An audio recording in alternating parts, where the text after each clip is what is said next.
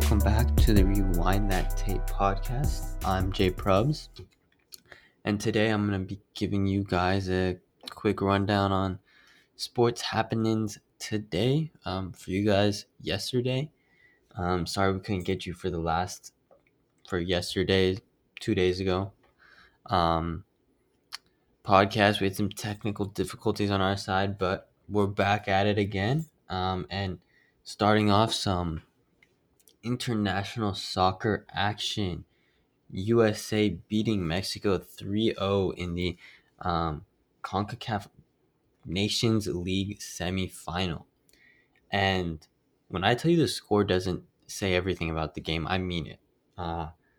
4 red cards, I believe. And it was complete chaos. It was like the last 20 minutes there was 4 red cards. First off, there was this pretty bad tackle by a Mexican defender on Balogun, and then McKinney starts shoving. There's massive fight. It was crazy. It was insane. Atmosphere. You could tell insane atmosphere.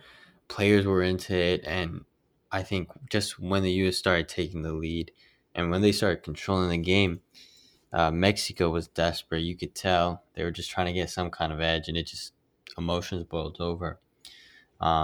But hey, 2 goals from Pulisic, and he's looking better than ever. A goal from Ricardo Pepe, nice to see him in form. And Balogun, he didn't play bad. Saw some flashes, but yeah, definitely promising signs for the U.S. men's team as they move into the final against Canada. But yeah, nice to see the team back in action. But moving on to more international soccer, the Spanish national team beating Italian national team 2-1 to get into the UEFA Nations League final. So Nations League going on everywhere, but yes, UEFA, so European Nations League. And when I tell you that was a rough game to watch, I mean it. Italy just played pretty. They played rough. Spain just, they controlled the ball, and Italy just could not get any kind of movement into that last third. It was tough, especially in the second half. And Spain, shout out Joslu, man, coming on. What is it? 33 years old, and just blowing it absolutely up for the Spanish national team in his second cap. And yeah, big props to him. And hey, Spain's in the final, so yeah, good for them. And don't think we forgot to mention it, but U.S. men's team search for a head coach is finally over. And it was not a search at all, because they're going back with Greg Berhalter. And to be honest with you, I don't know how to feel about this. He has helped us grow as a team for sure, but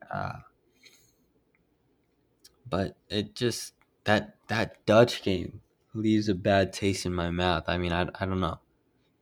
I don't like how he left, right? All those allegations, everything like that. I don't like how he left, but I think he should have left. I don't know, man. I think a new coach, a new change of scenery would have been good for the team, in my opinion, because they just, I don't know. I just keep going back to that Netherlands game. There's no adjustments, nothing made. We just look stale the entire game. And if we want to, where I think this team can reach, if we want to be one of those top 10 teams in the world, we're going to need to go up against Netherlands toe to toe and be able to beat them. And that England game in the World Cup was promising, but it's not enough now to be winning all these CONCACAF trophies, beating Mexico, beating Canada, beating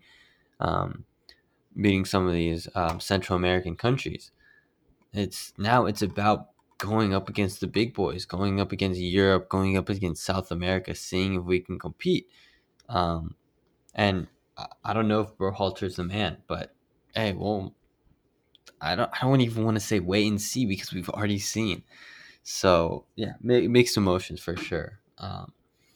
But moving on to the only other sport that is on every single night that we can talk about, MLB baseball, and we are just going to give you guys a few highlights.